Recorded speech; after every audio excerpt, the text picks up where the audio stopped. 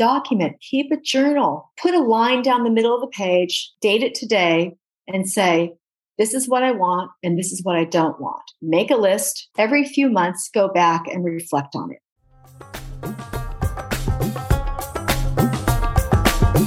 Hey, Garish, how are you doing? Good, Jess. How's it going?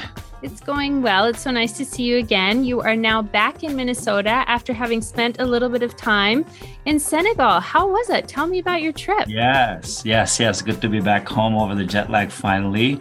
I was in India, obviously, for a couple of weeks, and then Senegal was an amazing trip. I mean, what a beautiful country, beautiful people. Too short, though. I was only there for 3 days, and oh my, it was hot and humid. 90% humidity. And I think close to 90 degrees almost every single day. But it was great to be there. Like I said, I was there with a bunch of senior international officers from a bunch of universities. And we visited some schools, met with a lot of students, some parents as well. Yeah, that sounds amazing. And I'm actually really excited I haven't listened to your clips yet. So I'm excited to listen to them and put them together to the episode for next week. Yeah, it was actually fun. I actually recorded one on the way back at the JFK airport. So you'll probably hear like the background sound of this, like the little cart thing with its beeping sound. But I was really excited to be there. I'm looking forward to go back, hopefully sooner than later. You should definitely visit. One day, I will get to somewhere in Africa. I have never been to any country. Yeah, I'm excited to expand our efforts there as well. But so who do we have this week? This week is Gretchen Dobson, who is an international alumni specialist. And Gretchen has lots to say, and she's full of energy. So I'm really excited to have her as a guest on our podcast this week. Yeah, me too. I've never met her, so I'd like to hear more about that, especially the whole alumni piece. I'm really intrigued.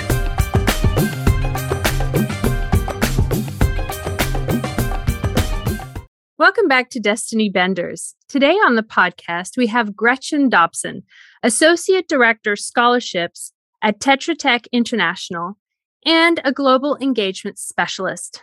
Gretchen, welcome to the podcast. Thank you, Jessica. It is great to be here this morning and really, really nice to be on my homeland soil. I'm coming into both of you from Washington, D.C. Well, it's a pleasure to meet you, Gretchen. So let's get started. Obviously, you said you're in Washington, D.C. right now, getting ready to go to a board meeting here in a few minutes.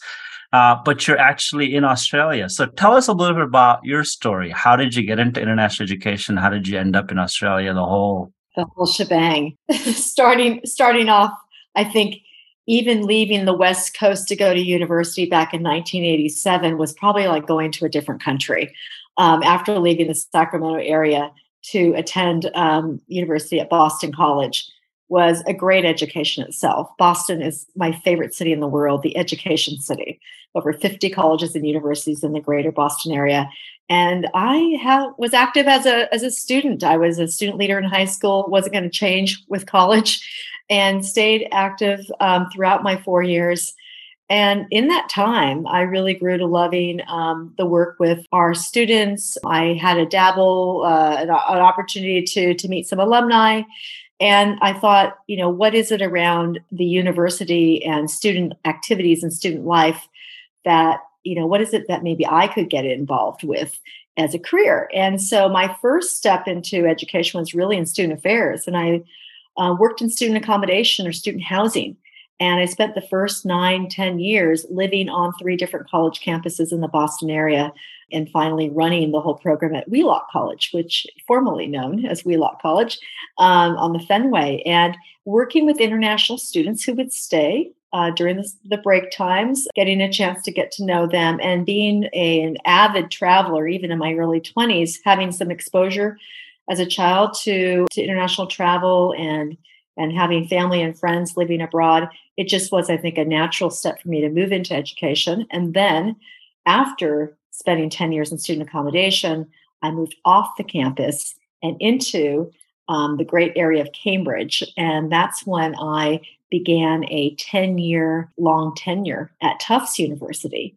I didn't actually look for the job intentionally, but what I did during a break between student life career and my advancement career is that I stepped out and initiated an internship. Now, I was 32. I initiated an internship for myself with my alma mater's Alumni Association. And it was that step that really paved the way for an opportunity to network in the advancement world. So in 2001 and 2, I was an intern. I was flexible. I did some volunteering. I was always engaged with the Boston College Alumni Association. And I networked my way to Tufts University, where I worked under my mentors, Tim Brooks, Brian Lee, Larry Backow, now president of Harvard, and worked with a wonderful team. And that was when we began to really, I think, knit all the relationships we had around the world together in what was going to be a very successful $1.2 billion campaign. So a little bit of the story, but that says a little bit about the influential steps and people in my life already that I think created, more of an interest in constituent relations and what the people-to-people connections could mean to an institution and to all involved. Interesting beginning and an interesting way, kind of a little bit different from what we've heard from some of our other guests, how you got into international education. I totally understand where you're coming from with the residence life. Early on in my career, I was also in residence life for a number of years. You have a beeper or a phone? We had a pager. A beeper. I had a beeper. It was before phones, Gretchen. It was a pager. Staying up all night. Oh, I know how that goes. But I want to go back to your beginning. So before you went to university, when you were in high school thinking about going to university, what did you want to study and what did you want to be when you grew up? Where did you think you were going to go before that path led you to where you are? Totally. I wanted to be Jane Pauley on the Today Show. I wanted to be Jane Pauley. I wanted to be Christiane Amanpour. I wanted to be, a journalist. And I still feel like I have that frontline media bug in me somewhere, somehow. And I just would always find joy in sharing the story of others and other achievements and kind of pulling that together and bringing it to people and doing so in ways that would both, drive, I think, engagement, be the advocate, raise questions, and, I think confidently lead others to some sort of a group goal. And so, I think journalism was where I was heading. I was looking at Boston College and looking at the communications department, and it was speech, communications, and theater. That's what it was in 1987. Believe me, I thought that's perfect. I mean, I was a thespian. I was in all the plays and I was in student government. I was in sports. And, what was I not doing? I didn't have a part-time job. And my parents at the time, had been divorced since I was 4, which is another story in itself about how one's upbringing and the independence one gains by living in 2 different families. But the thought of theater, sport, all that put together, well, when I arrived, it wasn't necessarily a developed department. Now, comms has been one of the biggest departments at BC in the last 20 years. But when I was there, one of the 50 Californians at the time to attend Boston College, it was small. And I realized it was too small of a program to really, I think, whet my appetite. So I moved over to the political science department. And it was in that department that allowed me to just delve in, establish a presence on campus, develop the network, even with faculty, with colleagues, friends, and then work on Capitol Hill. So before I went to BC, I was a summer intern at the Republican National Committee in 1987. How did I get that? Well, it pays to know someone. My second cousin was best friends with Frank Fahrenkopf, who was the chair of the RNC back in the late 80s and 90s. Now, this was the time of Ronald Reagan. This was the time of, Judge Bork. I mean, we had so many, it was a classic time of politics, and politics was a team sport. We had Republicans playing Democrats on the Oval. We had friends crossing the aisle. I was there basically as an intern at 18 before I went to college. And I had such a good time in that 1987 experience, wearing the Brooks Brothers and dressing like a boy. I was having such a good time, did well. And then they invited me back to run the internship my second year. So here I am, 19 years old, going to Capitol Hill, feeling kind of like Reese Witherspoon and Legally Blonde, but not exactly, but feeling very confident in my own way. No mobile phones, right? It just was a classic time to be there. And I ran the internship. So I'm running an internship for 30 other college interns from Ivy Leagues to state schools from all over. And I'm a little bit of Julie the cruise director across Capitol Hill, being able to engage them in all the other learnings outside the internship on what Washington and politics was about. So that second year was another kind of milestone. I continued to stay active in the political science department. I had a relationship at the time, so I didn't necessarily want to leave Washington or leave Boston.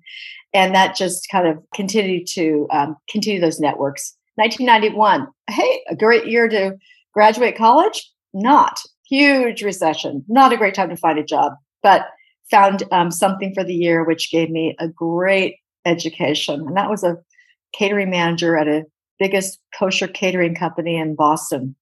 You learn a lot in catering and general in project management, special event management, and you learn a lot when it's a significant community with very high expectations. And that customer service arm just kind of is something that we flex and we grow those muscles. So all that said, it was that 1987 to 1992, 5 years of really, I think, indelible, memories and learning opportunities that led me back into a master's program at Boston College in the early 90s. I worked in the housing office, went to school for free, as some of us do when we figure out how to make it work and work at the institution and take that benefit, but was active again in the Alumni Association of our master's program. And, moved through residence life as we do. And from there, we learned a lot. We had the exposure to so many facets of higher education that we thought, I think some of us went to admissions, some of us went to financial aid, some of us, went into academia. And I think I was a product of the alumni community, leading that community with the Young Alumni Association in Boston, and just kind of naturally, I think, progressed through res life as some of us do onto the next chapter, which was the Tufts University decade. Wow. So politics to kosher catering to higher ed to housing to alumni. I only lasted 3 years in housing, and I also did the Young Alumni on campus when I was a student. So I kind of get where you're coming from. Mm-hmm. But how did you end up at Tetra Tech? And what does Gretchen's life look like now, being the associate director for scholarships at Tetra Tech? What does that mean? What do you do? Well, I won't provide the entire journey, but out of the Tufts experience, in about around 2010, I started to look at doctoral programs. And the doctoral program that I was most interested in was the executive doctorate in higher education at Penn. So University of Pennsylvania offers a great intensive 2-year program for a lucky 24 that become members of each cohort. I started the program in 2011, and it was, midway through my academic year that I actually informed my boss at the time. Also, you'll never have this long of a notice, but in 9 months, I'm going to be leaving. And I've spent 10 years at Tufts, and I'm ready to go on to my own business. And I'm going to start the first consultancy of international alumni relations that exist. Let's have a great year, and I'll do all I can to leave on such a strong note. And so in 2012, I started my consultancy, finished up my doctorate that year. Many clients later that were, colleagues and friends took a chance. Hopefully I delivered well enough, but found myself back in 2013. And this is significant. This is probably one of the most significant, personal and professional moments, was when I'm finished with my doctoral program and I'm looking at $95,000 in student loans. And I'm looking at my bank statement with negative $50. What do? Well, you send yourself to a yoga retreat. And that's what I did. Christmas time came around, and there was a yoga retreat at Kripalu in Western Massachusetts. I was a yogi. I went out, and it was a mindfulness retreat taught by a rabbi yogi, Christmas Eve to Boxing Day. I came out of that breathing better. Thank you, Dad, stepmom, for the gift. And within a few weeks, I met a realtor in Boston who said, "You live there?" you live in a high rise, you live in that building? I said, yeah. She said, that one has 360-degree views of Boston and Cambridge. I said, yeah, that's my condo. She said, whoa, I can sell that. I said, okay. Within a month, we were showing the house one weekend. I had 4 offers on Monday. I took the lowest offer, the cash offer, on Tuesday. That Friday, I closed and I had a check in hand and I paid everyone back. I called Sally Mae. I think the person almost didn't know what to say when I said I'm paid off my loan. My mother was my angel investor. I paid her back at 8% interest. It all was good. Life was good again.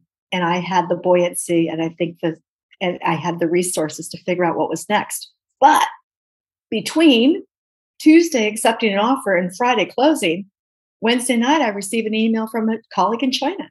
Gretchen, I'm going to start a company called the Elite Academy, and we're going to help high net worth families and their one child prepare to go to schools in the West by providing them soft skills trainings. Come to China, come to Chengdu, come join me for 6 weeks. In fact, I want you for 3 months. Well, listen, Richard, I got about 6 weeks because I need to come back and move out of my house. Okay, come. I jumped, I went, and a little bit of the rest is history. But on my 3rd day, I met the man I would marry about 2 years later. And he's Australian, an expat who was seconded, which means overseas assignment, in Chengdu, China, Sichuan, Western province, best part of China, in my opinion. And we spent a year and a half together there and went back to Brisbane, to Queensland, where he was based. But in between that time, in 2012 and 13 and 14, I was already growing my network across the world and speaking at most international education conferences on international alumni relations, which was still this kind of enigma to some. They just didn't get it. I was, at the time I was working on my 2nd and 3rd book when I was in China. And it was all about international alumni relations. So the space and time in China provided me a time to write, to reflect, to be boots on the ground for organizations like University of Massachusetts Amherst, University of Nebraska. There was a lot of interest in engaging Chinese alumni who would do it, and I was there. So a little bit of the case studies were built from the work on the ground. So during that time, between 2012 and this year, I marked my 10th year anniversary as an entrepreneur and a business owner and a consultant in June. In that time, we've written 4 books. I've written the first one for CASE, 2011, the very first book called Being Global, Making the Case for International Alumni Relations. Followed that up with the International Travel Handbook, Engaging Constituents Abroad. That was in 2014 for Academic Impressions. 2015, worked with the European Association of International Education and worked with a great group of co-authors across the country, across the world, actually across the continent, Europe, called Staying Global, the last book with my dear friend and partner, Sandra Rincon. We wrote for NAFSA, and we wrote Engaging International Alumni Strategic Partners, and that was published last year. I find myself remaining kind of the global citizen, and I describe my work as, kind of creating the stickiness between constituents and cause. Sometimes working for governments because they're looking to build alumni programs, and sometimes it's a specific institution like the American International School in Lagos, Nigeria. A fantastic 3-year project that's near and dear to my heart, and starting that program for the school down in Lagos. Why I ended up at Tetra Tech and why I'm really excited about this next chapter is because in Australia, the last 4 to 5, 6, 7 years, I have been working as an international specialist for their scholarships program called Australia Awards. Jessica, in the UK, there's a Chevening Scholarship. Yeah. And we have, our Fulbright Scholarship and Marshall Scholarship. So those signature scholarship programs are human capacity development programs. It's about public diplomacy. It's about the people-to-people linkages. And, usually people feel very, very proud and they're connected to their program, their alumni.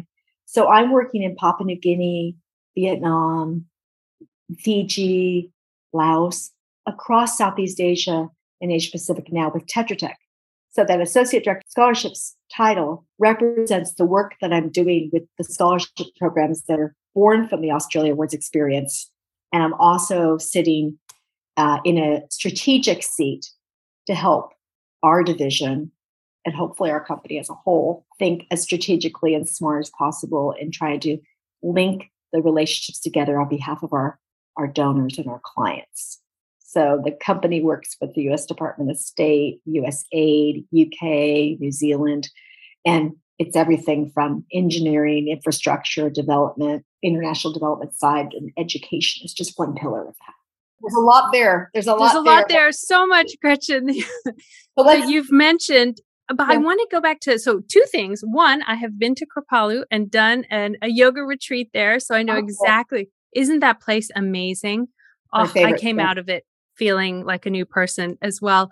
But aside from yoga, one thing that you had said was you noticed when you first started that institutions, organizations weren't using or utilizing their international alumni as effectively as they could. And I know you from a few years ago, and because of your work with international alumni, even though you've been doing this now with 10, 12 years, focusing on the international alumni, being a consultant and a specialist in that area, I still feel there's a lot of work to be done that institutions still to this day are not utilizing their international alumni and really getting the best and the most out of them, despite the fact that you've been working hard in this field and that there are a lot more resources than there were, 10, 15 years ago. Why is that? Can you kind of shed some light on why international alumni are still kind of marginalized and not fully appreciated for all that they bring to an institution or an organization? So this is when we get on a long haul flight, we talk for 12 hours, but we don't have that amount of time. So in the next few minutes, I think it comes down to a few key themes. And I am not alone in this industry right now. There's a fantastic core of colleagues and very dear friends around the world doing this kind of work. And then when you sit in the international education space, you now have an audience with leadership and pro-vice chancellors or vice presidents of global engagement or strategy across institutions. Before advancement may have overseen the alumni relationship, the family relationship. They were either foundations, which sat outside in a very kind of autonomous organization with their budgets and ideas and strategy. So a little less connected to a centralized system. And then, so there was a little bit of a silo between organization and foundation. And now with institutions, with international or global engagement being our topic, how many leaders across the institution are actually working together on internationalization? So it comes down to, are we coordinated on internationalization efforts as an institution or an organization? Who is discussing these topics? It can't be about them without them. So it can't be about alumni without alumni, but there are a lot of people with relationships with alumni. So let's first kind of map out what that looks like. If there's the charge that's coming from a vice chancellor or a president or a provost or a senior vice president or the board or the alumni themselves, then we have, the call to action or the mandate, I would say, that it's going to be part of a strategic plan.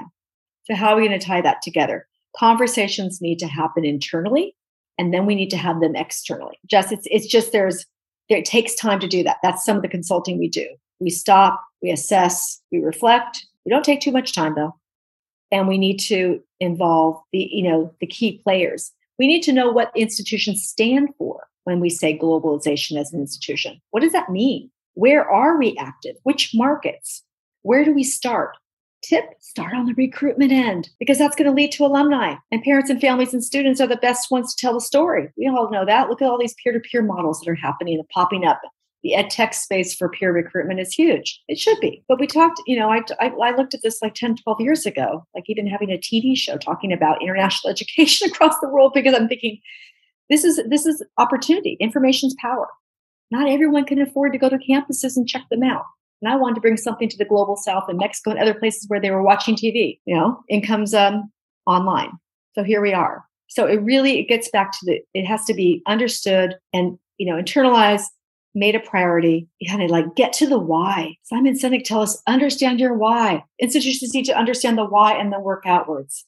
Mm-hmm. People will forget who, what, where, when, what happened, but they'll never forget how they felt. And then we need to go back to assess, how are the alumni feeling today? And invite them to kind of get back into the story. So it is lots of different levels. I think it's the most challenging and exciting thing in the world. myself and my life work, you really need champions. And so building champions and brand ambassadors is another kind of product of the work we do. And then a few key champion type stories across the demographics, across the constituency, across the world are the kind of ones that are repurposed and shared and believed. So clearly you're passionate about the work that you're doing, particularly around alumni relations, international. I'm kidding. I actually don't like this kind of stuff, but no. But I want to go back to you and your personal journey, right? You mentioned earlier a few people who are instrumental in getting you into Tufts at the alumni function, and then this gentleman who invited you to China out of the blue, which seemed like a very exciting time and kind of set your path a little bit. So we talk about destiny benders in our podcast, right? People who come into your lives, unbeknownst to you sometimes, change your life and bend your destiny, etc. So we kind of know that you've had several of them along the way, but more so than who they are, I'm curious about what did they do? What did they say to you? What are some things that you took away from your interactions with them that still serves you today to do what you're doing personally as Gretchen and also the work that you're doing? Can you maybe comment on that a little bit? I will. And I won't have to say names, but if anyone, my network were to listen to our podcast, which I hope they do, I hope that they see themselves in what I'm going to share. I think it has to do with our family and in my acknowledgments of my dedications, actually, for this last book published by NAS, I dedicated to both my parents who were active in their alumni associations for 60 plus years. I grew up not reading, Richard Strauss and Dr. Seuss books. I did read those, but I also read and devoured high school and college yearbooks and understood and looked at alumni groups. And I understood. I went to these alumni programs as a kid. It was in my blood. Parents, okay, influences. I think that friends, I think everyone, I've mentioned this before in other podcasts and other conversations and interviews. I believe that everyone should develop their personal board of directors. The personal board of directors are going to be the men and women, or they, who will tell you when your shit stinks, excuse my French. They will tell you when you're onto something. They will offer you the tissue when you're crying. They'll push you ahead if you're scared, and they'll be there. They'll be there for you. No matter what happens, they're there. I had a conversation with a good friend just a few days ago in Florida, and she said, no matter what, I'm on your side. So these women and men, but many of them women, are relationships that I now celebrate, 20 years old, and many of them come from my Tufts University decade. They're my colleague from the Communications and Media Studies field. They're the alumna from international and domestic cities all over the world. And they're my ports of call. They celebrated my 50th birthday 3 years ago in Croatia with me. I planned it because I'm a planner. They arrived. Never will I forget that time. And then there are others like my mentor, Tim Brooks. And there are others like my colleagues from Australia, whom I met 10 years ago. And they were involved with global professional associations, represent international educators. Mitch Leventhal from Albany, dear friend and business partner. And Gordon Scott in Australia from Successful Graduate. And my dear friend, Ingeborg, who introduced me to my husband, Michael. All of them have been there. And we help each other. We've really taken some risks together and we've helped each other. And I will never forget when someone said to me, as I started, advice, your best clients are your former clients. Maintain those relationships. Whether they bring you back again, or they bring you to their new job, or they refer you on, right there's three benefits in staying in touch. 100%. So I think, all of that said, there's other people. And then today, I'd like to just say, as a lifelong yogi, one of the things that I've wanted to do for many years was to train as a yoga teacher. I love to teach, as you know, and I thought, let me blend the passions. And so I'm just finishing up my international diploma in yoga teaching with the International Yoga Teachers Association based in Sydney, global organization, 460-hour program. So it's fairly intense. And so this has been, the last couple of years has been definitely a time to peel away another few layers of my onion. And my soul is connecting in the right ways to the right people at the right time. And that's kind of where I am. I couldn't be at a happier place. And I'm really, really grateful to those people in my life, and they know who they are, for keeping me grounded and keeping me real, and then telling me to go. And I think we get to a place where we find that our instinct and our gut and our heart are in alignment. And the world needs people at this stage, and they need us to get off our butts or to continue the work and to bring others along and to be there for others. So we talked about my mentors. I am so proud of the people that I am mentoring today and the ones I've passed. And they're still in touch. Once a mentor, always a mentor, the ones like we're always going up to our mentors and we're always kind of mentoring across or mentoring, into the next stage. What's the best piece of advice that you give to your mentees as you're mentoring them? If you were to choose one. Document things. Document. That's interesting. That's a new one. Tell us more. Okay, keep a journal. Keep a professional work journal. How am I feeling today? Now, these are great because everyone's going to say, "Hey, did you complete your My Plan? Your performance management. Every year you have to kind of come." I mean, we're getting back to those kind of, okay, are you in a hybrid work situation, in-person work situation? We need to do our part in tracking our assessment. It's about self-assessment, but it's also about the assessment of the culture, assessment of the workspace, assessment of the management, assessment of our working, what we're doing.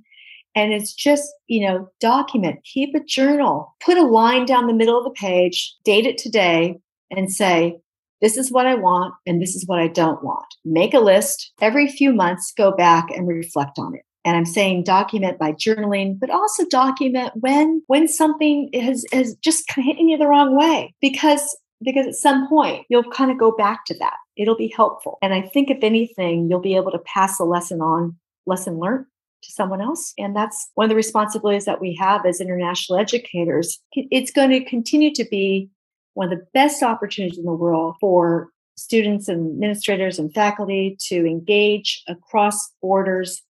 But what we want to do, and I'm going to quote our esteemed journalist and thought leader, Stan Grant, from the Australia's Broadcasting Corporation, ABC, who was a keynote at the Australian International Education Conference 2 weeks ago, when he said that it's not about borders, it's about boundaries and barriers of the mind. It's really about changing mindsets. We started with the question about what's the advice? It's to document, but it's really to journal and to remain very reflective. Self-assessment. Can you find yourself? Do you feel aligned? I do today. That's great advice because I don't think people are reflective often enough. Some people are, but I think everybody could benefit from being a bit more reflective and writing it down. I know I certainly could, which is something I don't do. But I want to be mindful of your time. So you live in Australia currently, but you're actually talking to us from the United States right now because you flew over for a board meeting, which you're heading out to. Do you want to tell us just a tiny bit about that?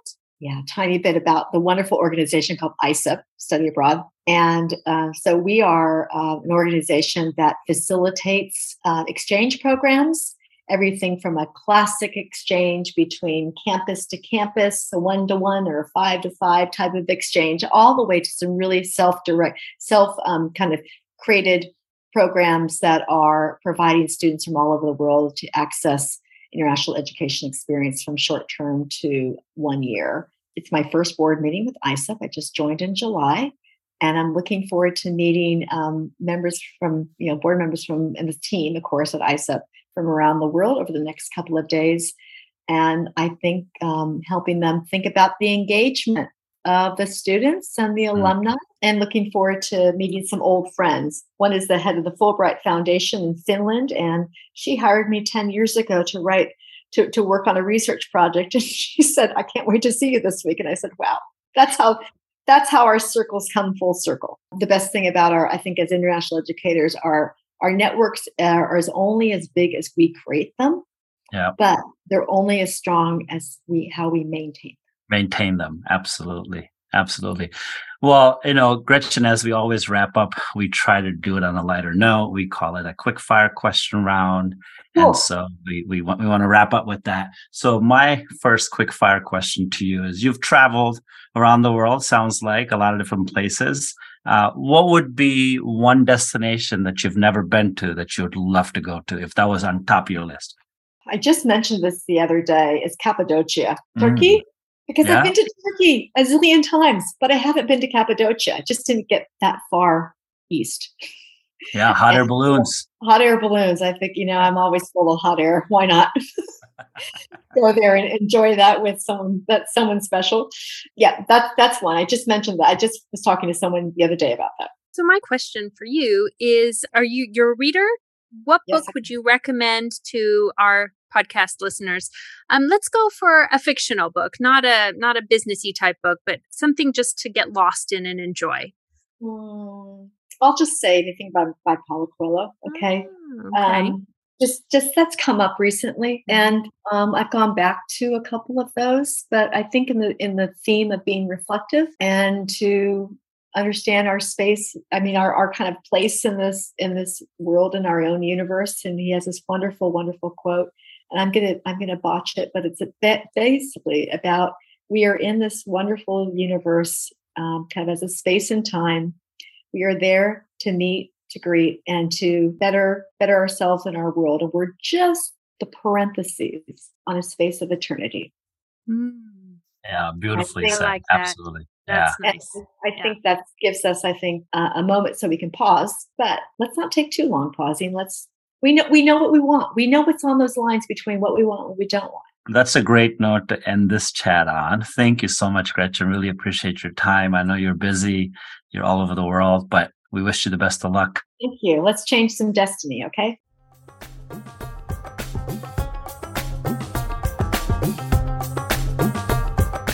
You've been listening to Destiny Benders.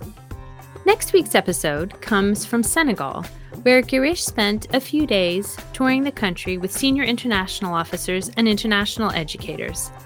We hope you'll join us.